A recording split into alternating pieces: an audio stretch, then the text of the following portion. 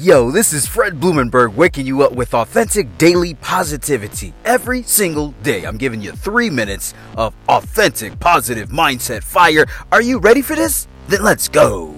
What's going on? It's your boy Fred Blumenberg bringing you this Tuesday energy, baby. It's because you woke up.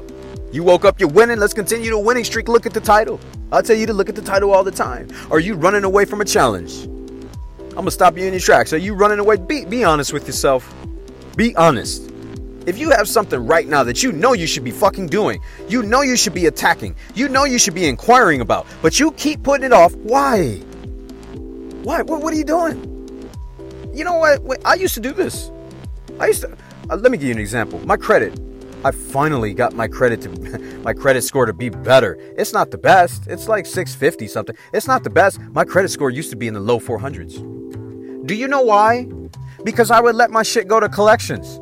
And then I'd be like, whatever. I can't pay it anyway, so fuck it. Fuck it. Bill collectors calling me. I'd be like, fuck them. I ain't got no money. I ain't gonna pay. I ain't gonna talk to nobody. I ain't got no money. What am I gonna give?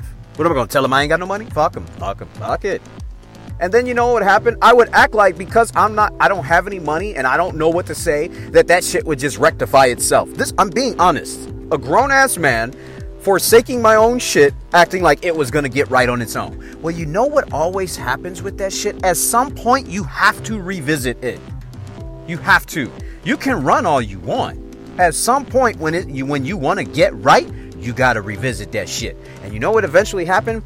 Me and Michelle, we got married. Then we wanted to get a car. All of a sudden, the motherfucking the APR was like sky high. I'm like, holy shit, man, because I ran away from my credit. So then that's when I got serious and I'm like, I'm going to take care of my credit. Well, then it was hard as shit. This is where most people quit. Because why does it have to be so hard? Because you've been running. You've ran for miles and miles and miles. And now you got to come back to the point where you've been running from. And now you got to start over. Do you understand? That's why it's hard. You made it hard. I don't make enough money. You made it hard. Simply by talking to them because they're human might have condensed your time frame to get what you want. But since you've run away like I did with my credit, acting like it's going to take care of itself, that shit grew like cancer. If you don't take care of it, cancer doesn't magically go away.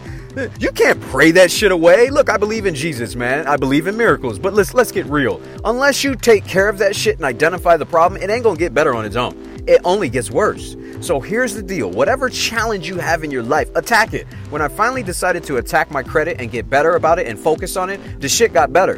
What you focus on gets better.